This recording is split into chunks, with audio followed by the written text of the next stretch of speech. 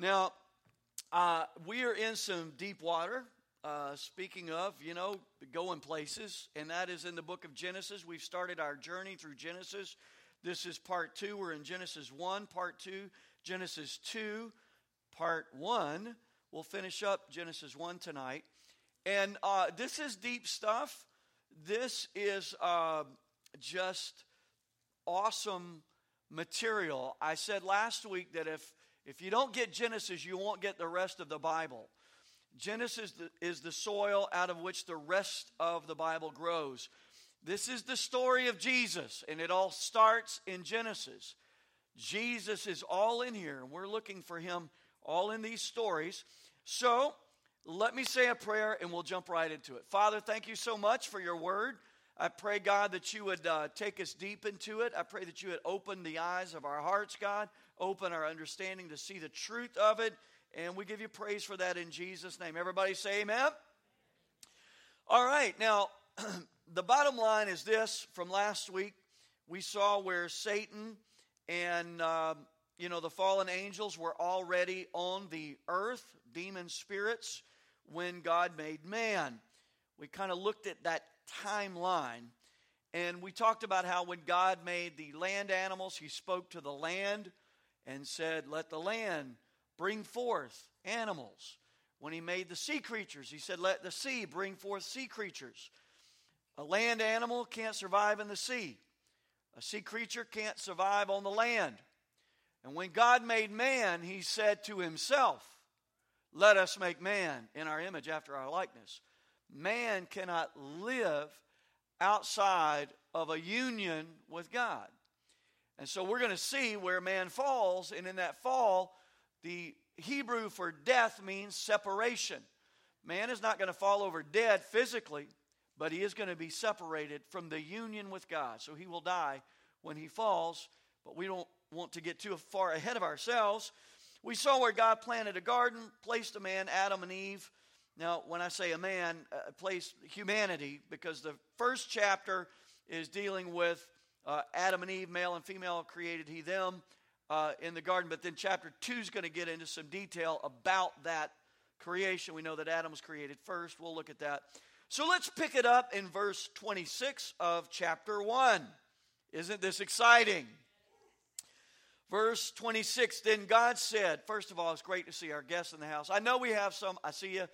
So glad you're here. We love you so much. Yes. Awesome. Then God said, let us make man in our image according to our likeness. Let them have dominion over the fish of the sea, the birds of the air, the cattle. Steaks. Filet mignon right there. Over all the earth, over every creeping thing that creeps on the earth. So God created man in his own image. In the image of God, he created him.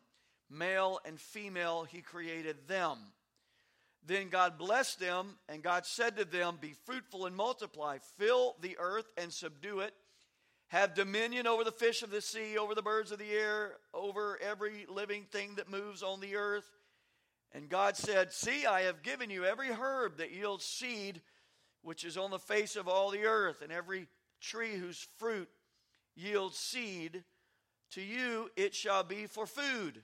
Also to every beast of the earth, to every bird of the air, to everything that creeps on the earth, in which there is life, I have given every green herb for food, and it was so. Then God saw everything that he had made, and indeed it was very good. Everybody say very good. And the evening and the morning were the sixth day. A couple things about this. Male and female. Notice there are no other sexes, genders. 2. Straight up.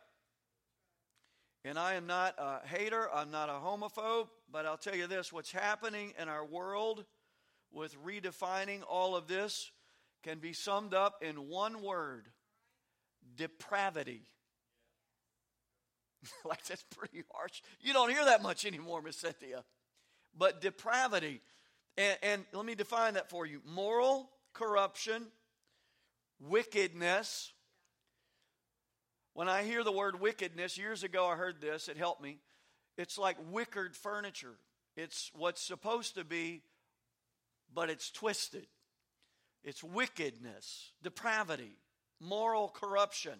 A synonym for depravity is perversion. Another one is deviance. Another one is degeneracy, which is interesting because we're looking at the book of Genesis. So it's like a breakdown of that is what's happening in our world today. Now, again, it's easy to get ahead of ourselves. Let me try to pace it. Before Adam and Eve could actually have this take dominion, move across the earth, subdue it, they would fall. We're going to see that. They would fall. And so let's go ahead and jump into chapter 2. Genesis 2 is giving us a summary of God's creation works and the details of the creation of Adam and Eve. So let's go ahead and jump into chapter 2, starting with verses 1 through 3. Thus the heavens and the earth and all the host of them were finished, and on the seventh day God ended his work which he had done, and he rested on the seventh day from all his work which he had done. Then God blessed the seventh day and sanctified it, because in it he rested from all his work which God had created and made. Notice, God rested. Now this is the all-powerful God, and he's resting. It's not that God needed rest, like he was so tired, like, wow, that was hard. Going to take a breather now. That's not why he rested. He rested for a couple of reasons. To introduce the idea of working and then resting. And then also to introduce the idea of this day of rest pointing to Christ. In Christ, God would complete the work of what is going to be known as the new creation. And when the work was completed, we can find rest in Christ. That day of rest, that seventh day, would be blessed. It says he blessed it and sanctified it, made it holy. It says in it God rested from all his work which he had done. There is blessing, there is holiness in Christ. All right? In Christ. Ephesians 4:24, put on the new man, which was created according to God in righteousness and true holiness. That's in Christ. Christ is our rest. Matthew 12 and verse 8, in that, Jesus said that he was the Lord of the Sabbath. Hebrews 4 says that we enter into God's rest, and that would be Christ. Matthew 11:28, Jesus said, come unto me, all you who are weary and heavy laden, and I will give you what? I'll give you rest. Rest is found in Christ. He is the seventh day. He is our Sabbath. Now, this is a Jesus book, the Bible and Genesis, and all these stories are pointing to Jesus. We talked about that last week. We have ceased from our works to save ourselves. Here's an application. And we have entered into God's finished work, into Christ, where salvation is.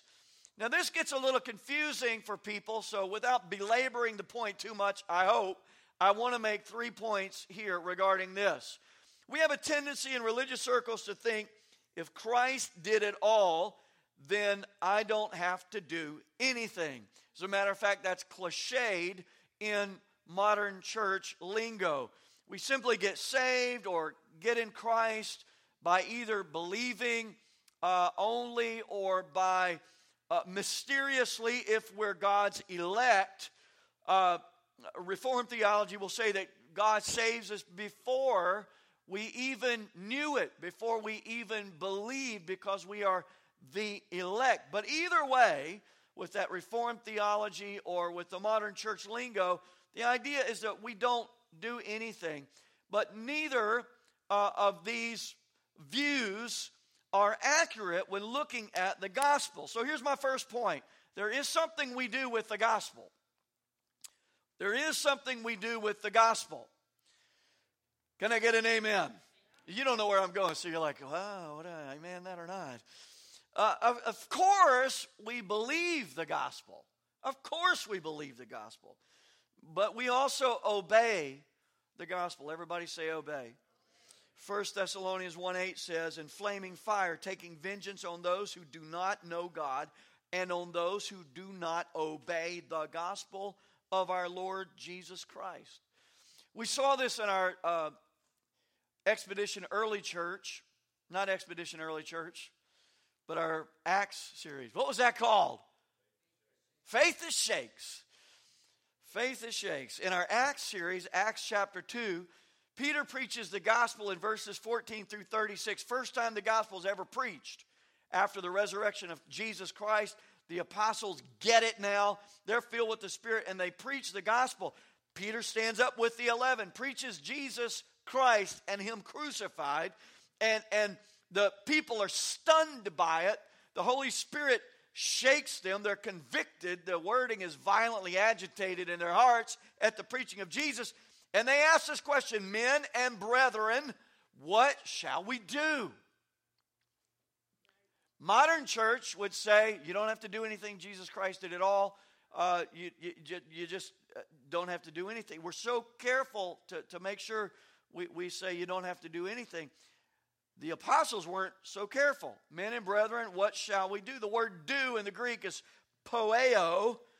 King James translates this as do 357 times. Peter and the other 11 apostles of the Lamb answered the question. They didn't chide the audience for asking a dumb question. They said, let me tell you what to do. Repent, be baptized every one of you in the name of Jesus Christ for the remission of your sins. You shall receive the gift of the Holy Spirit.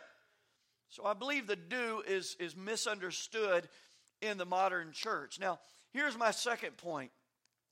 Once we're in Christ, once we have believed and obeyed the gospel, we are supposed to live a life that is pleasing to our Savior. But our works, although they are good works, are not good enough to save us.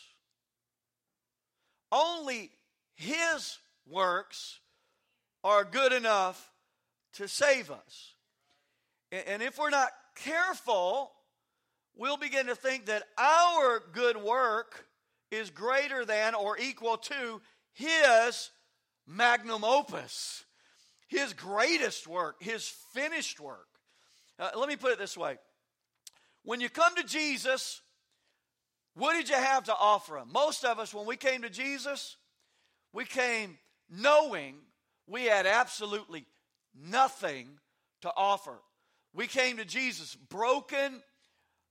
Unless we came to Christ as a child, we usually, if we came as an adult, came with uber problems, right?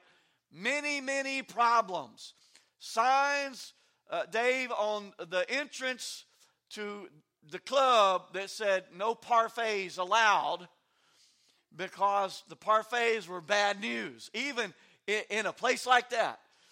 We usually came to Jesus with absolutely no good works to offer Him.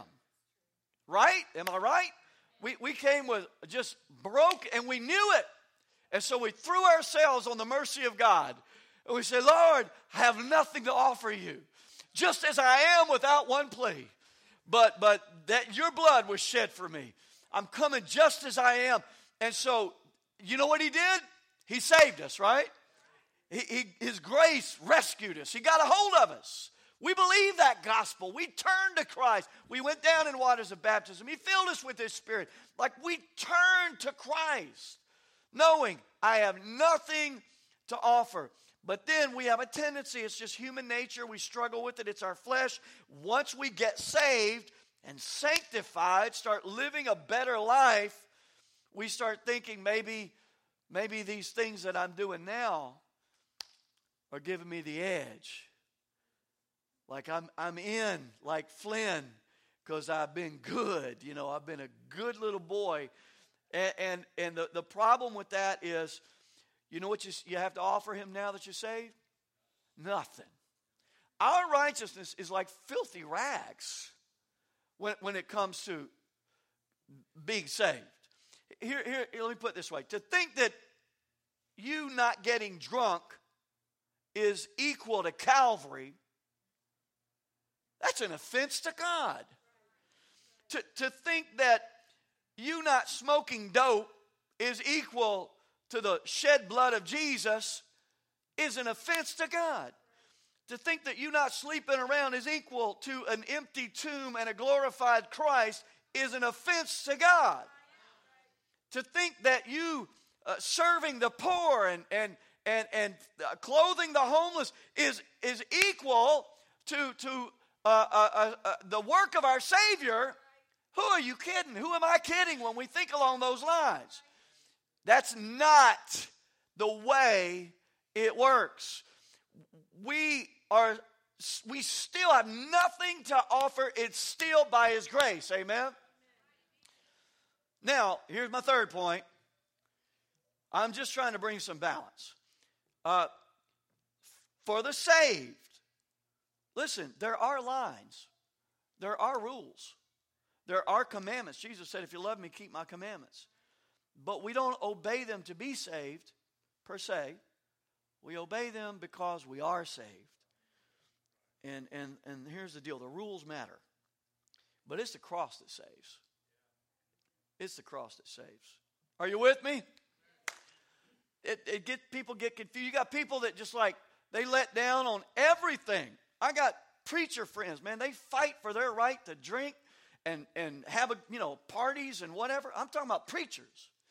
I got guys I know, and they fight for their right to live however they want to live. And there's a lot of church folks that just believe you can do anything you want to do, and it's okay. It ain't okay. On the other hand, there's the other side, this Pharisaical, and thinking that all these good works I'm doing are getting me saved. No, they're not. You deserve hell. I deserve hell. I don't deserve nothing but hell, but by the grace of God. Amen? So you got to walk that. You have to be realistic in dealing with that. I believe in living a life of holiness. I believe in sanctifying yourself before the Lord. But you know what? That's a response to, and it is not the reason for my salvation. Now, verses 4 through 6. This is the history of the heavens and the earth when they were created in the day that the Lord God made the earth and the heavens. Before any plant of the field was in the earth, and before any herb, I say herb. I know people say herb. I say herb. It's like Herb Albert and the Tijuana Brass, right? Was in the earth, and before any herb of the field had grown, for the Lord God had not caused it to rain on the earth, and there was no man to till the ground, but a mist went up from the earth and watered the whole face of the ground. This is fascinating, this idea of no rain and a mist that covers the face of the earth. But I want to move on. Verses 7 through 8. And the Lord God formed man of the dust of the ground and breathed into his nostrils the breath of life, and man became a living being, a living soul, the King James says. The Lord God planted a garden eastward in Eden, and there he put the man whom he had formed. We talked about this a little bit. Let's keep moving because we're going to spend some time on this entire story. Verse 9, and out of the ground the Lord God made every tree grow that is pleasant to the sight and good for food. The tree of life was also in the midst of the garden, and the tree of the knowledge of good and evil. We'll talk about these trees later. We'll see them later. As a matter of fact, there's a garden and a tree of cursing and blessing in Gethsemane and the cross. We're going to see a tree in the New Jerusalem. Verses 10 through 15. Now a river went out of Eden to water the garden, and from there it parted and became 4 riverheads. The name of the first is Pishon. It is the one which skirts the whole land of Havilah, where there is gold, and the gold of that land is good. Bdellium, and the onyx stone are there. The name of the second river is Gihon. It is the one which goes around the whole land of Cush. The name of the third river is Hiddekel. It is the one that goes toward the east of Assyria. The fourth is the Euphrates. Now, these are being identified by the Holy Spirit is inspiring Moses to write this, but everything changed after the flood. So he has a general idea of where these rivers are, but there was some shifting that took place after the flood. We're not exactly sure, but he's given us some details with post-flood geology and geography. Verses 15 through 17, then the Lord God took the man and put him in the Garden of Eden to tend it and keep it. And the Lord God commanded the man, saying, of every tree of the garden you may freely eat, but of the tree of the knowledge of good and evil you shall not eat. For in the day that you eat of it, you shall surely die. All right. Now, true love demands a choice. It involves a choice. The opportunity to walk away if you want to walk away. The opportunity to submit if you want to submit. I'm an advocate of free will. I believe in the power of choice. I think that was part of the dominion principle. When God said, have dominion, he gave Adam the power to choose. And then he says, in the day that you eat of it, implying a choice. In the day you choose to eat of it, you shall surely die. Had he chosen not to eat of it, he would have surely lived. Now we're going to see those words soon. Verses 18 through 25. And the Lord God said, it is not good that man should be alone. I will make him a helper comparable to him. Comparable to him. Out of the ground the Lord God formed every beast of the field and every bird of the air and brought them to Adam to see what he would call them. And whatever Adam called each living creature, that was its name. So Adam gave names to all cattle, to the birds of the air, to every beast of the field. But for Adam there was not found a helper comparable to him. So we know this. He didn't like those animals, like Eve, right? And so the Lord God caused a deep sleep to fall on Adam, and he slept. And he took one of his ribs and closed up the flesh in its place. Then the rib which the Lord God had taken from the man, he made into a woman, and he brought her to the man. And Adam said, this is now bone of my bones and flesh of my flesh. She shall be called woman, because she was taken out of man. Therefore a man shall leave his father and mother and be joined to his wife, and they shall become one flesh. And they were both naked, the man and his wife, and were not ashamed. So, let's start with Adam first, and then we'll deal with Eve. God doesn't experiment when he creates. He doesn't make like version 1, version 2, version 3. He doesn't do like a prototype.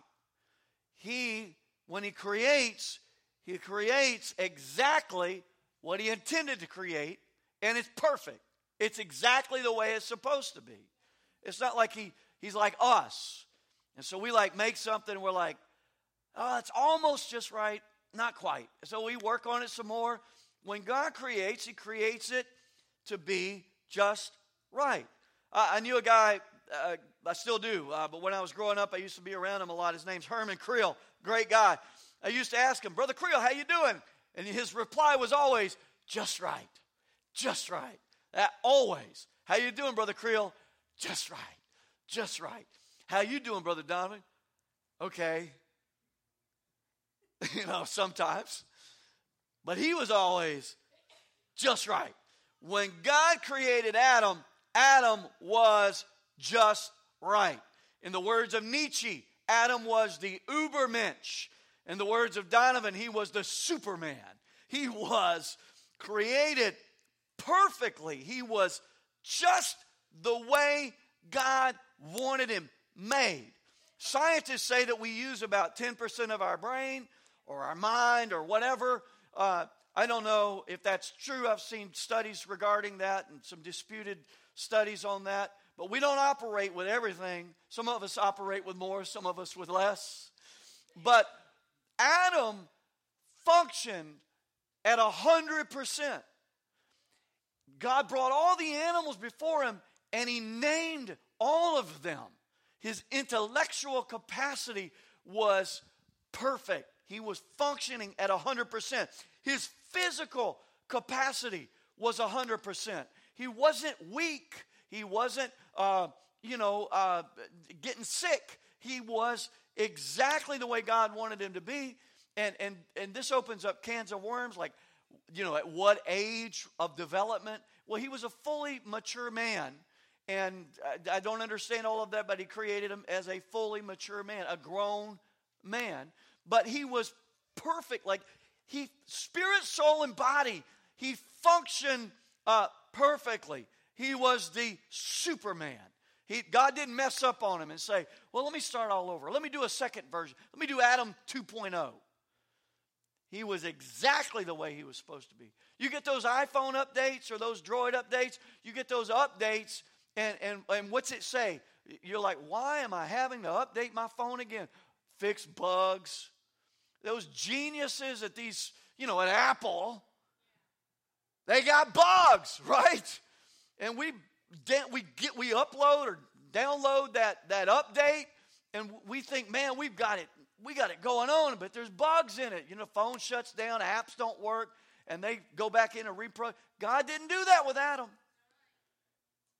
Adam was top shelf, top notch. Nothing wrong with him. He was functioning at full capacity. And then God makes him, the old King James, you got to love it, right? A helpmeet. Makes him a helpmeet. Makes him a woman. And the way he creates Eve, the way he creates Adam, is he creates him from the dust of the earth.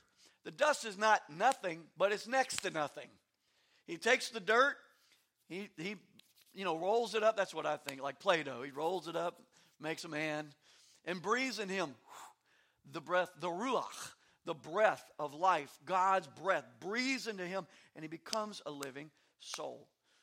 And then he makes Eve by taking a rib out of Adam and making this woman.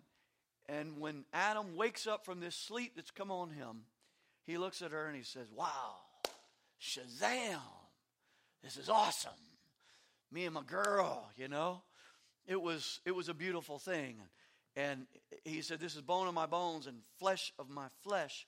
Eve, and this is important, hear me, this is important. Eve came out of Adam's bloody side. There was a unity, just like there was a unity between God and Adam, there was a unity between Adam and Eve. When God created man, he said to himself, but we now see the details. When he created Eve, Eve came out of Adam. Paul talks about this. Adam was created first, and then Eve. And so you have this God, man, God, Adam, Eve. Not in a hierarchical sense per se, not in an importance sense, but God was first, Adam was second, Eve was third. That was the order of creation. And what's incredibly interesting, at least to me, is that we're going to see this in relevance to how it relates to Christ and the church.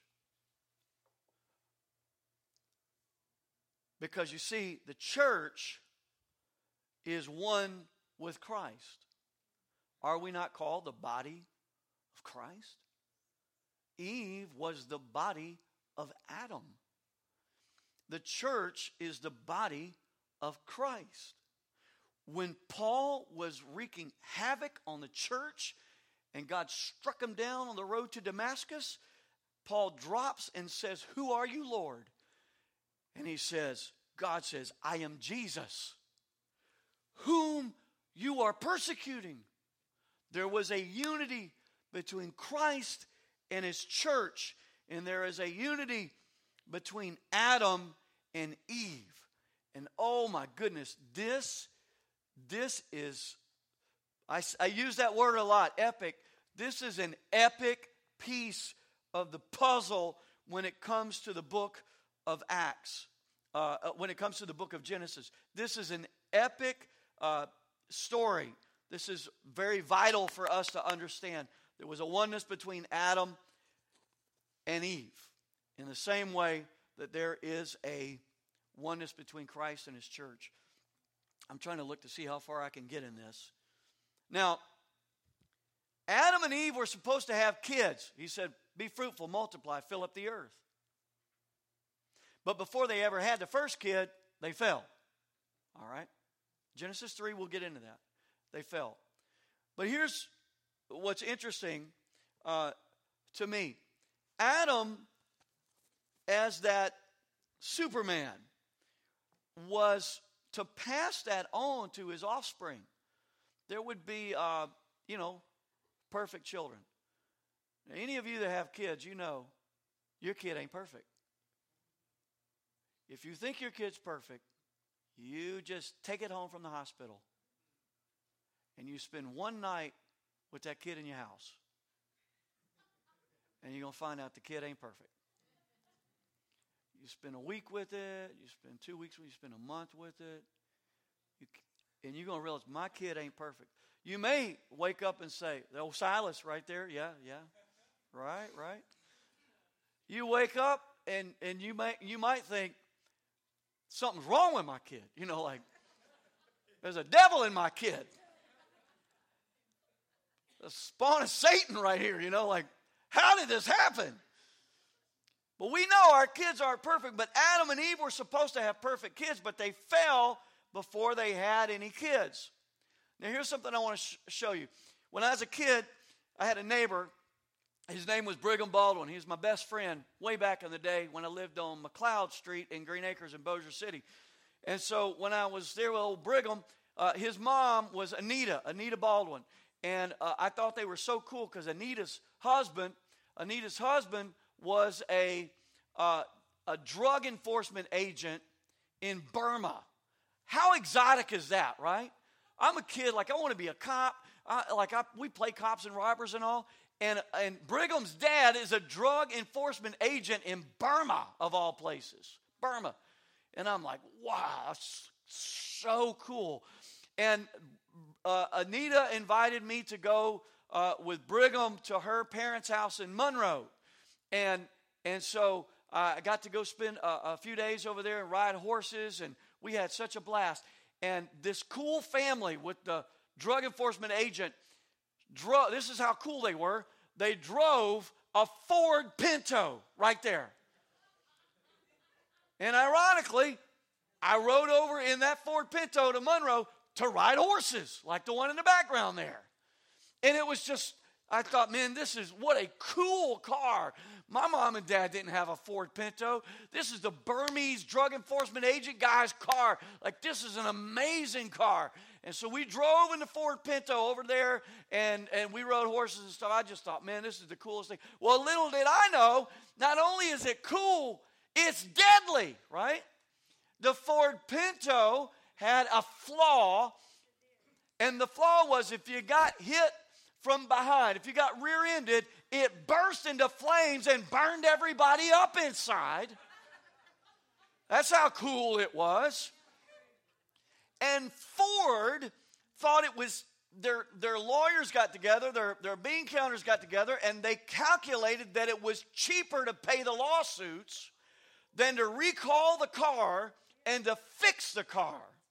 If you've ever studied social deviance in college, they will bring up the Ford Pinto case because it was deviant to say, we'll let people die and shell out some money instead of spending money and fixing the car.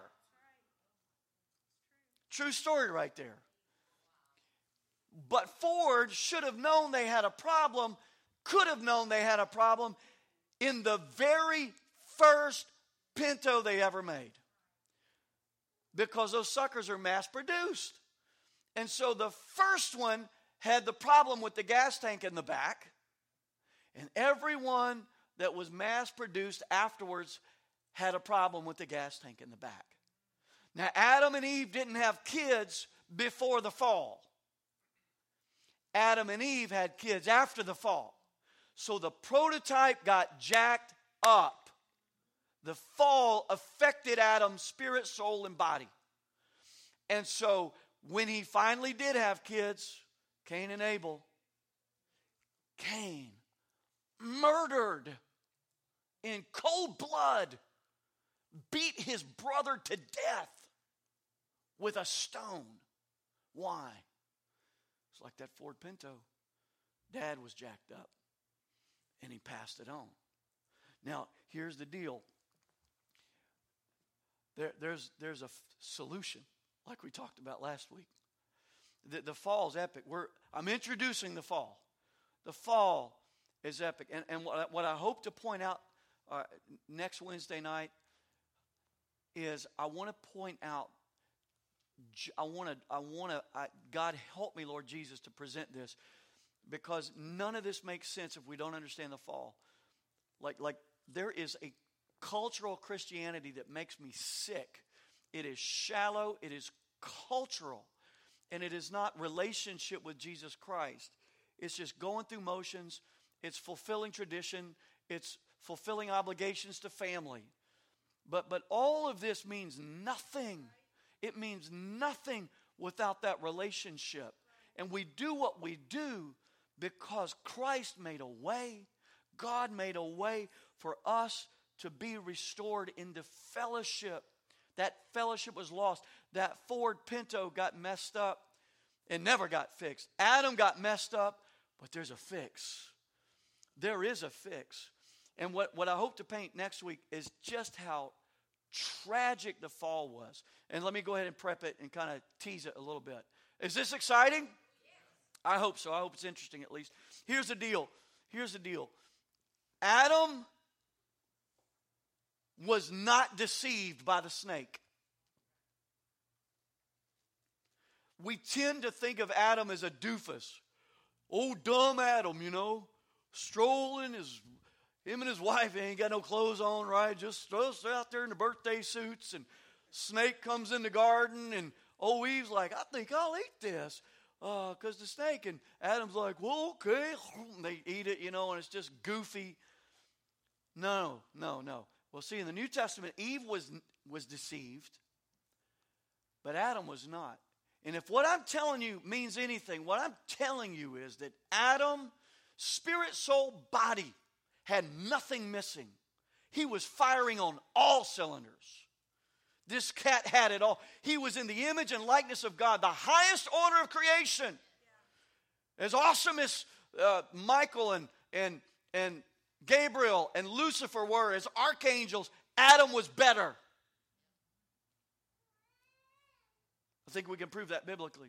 He was higher. I know we've been made a little lower than the angels for a little while, etc. I know that, I get that. But he was at a high, in the image and likeness of God, firing on all cylinders, spirit, soul, body, intellectually, spiritually. He had it all. And yet, he chose to eat the fruit, knowing who that snake was, knowing where that snake came from, knowing that he had a mandate from God to have dominion over that snake and subdue that foul spirit.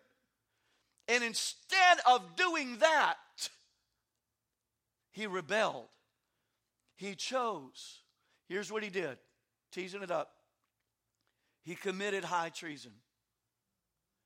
Adam, in the white light of revelation, deer begat deer, fish begat fish. God had a son, as much like God as you could be, without being God. And in the white light of knowing what was up, Adam said, yeah, I think I'll change sides. It was like there was already an established confederacy of rebels cast out of heaven. Adam is in the union with God. And in a civil war, he's the Benedict Arnold. He says, I'm going to leave you, and I'm going over here. It was an epic fall. And so we'll see it. The Lord's going to say, hey, little girl, listen. The seed of the woman one day is going to crush the head of the serpent. And all that this cat lost,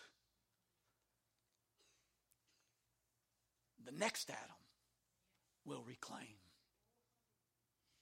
And that's why when Jesus rose from the dead, he said, hey, behold, all power is given to me in heaven and on earth. And that's how come if any man is in Christ, he's a new creation. Whew! The old has passed away. Behold, all things have become new. Hey, we're not just churchgoers. We're new creations in Christ Jesus, created in righteousness and true holiness. And we walk in a relationship with God that's been restored by the blood of the Lamb. Amen? Stand with me right now. I mentioned at the very beginning that we are in over our heads, right? Like this is deep water. And and there's some of these things I can't explain it all. But I know enough to know this. What God did in Christ far exceeds what Satan did in Adam. The solution, the grace, where sin hath abounded, grace hath much more abounded. The solution that God has brought about is more than enough, because that's how my God does, more than enough. And so whatever need you have, and whatever brokenness has been there, I know a Savior who knows how to make all things new. Amen?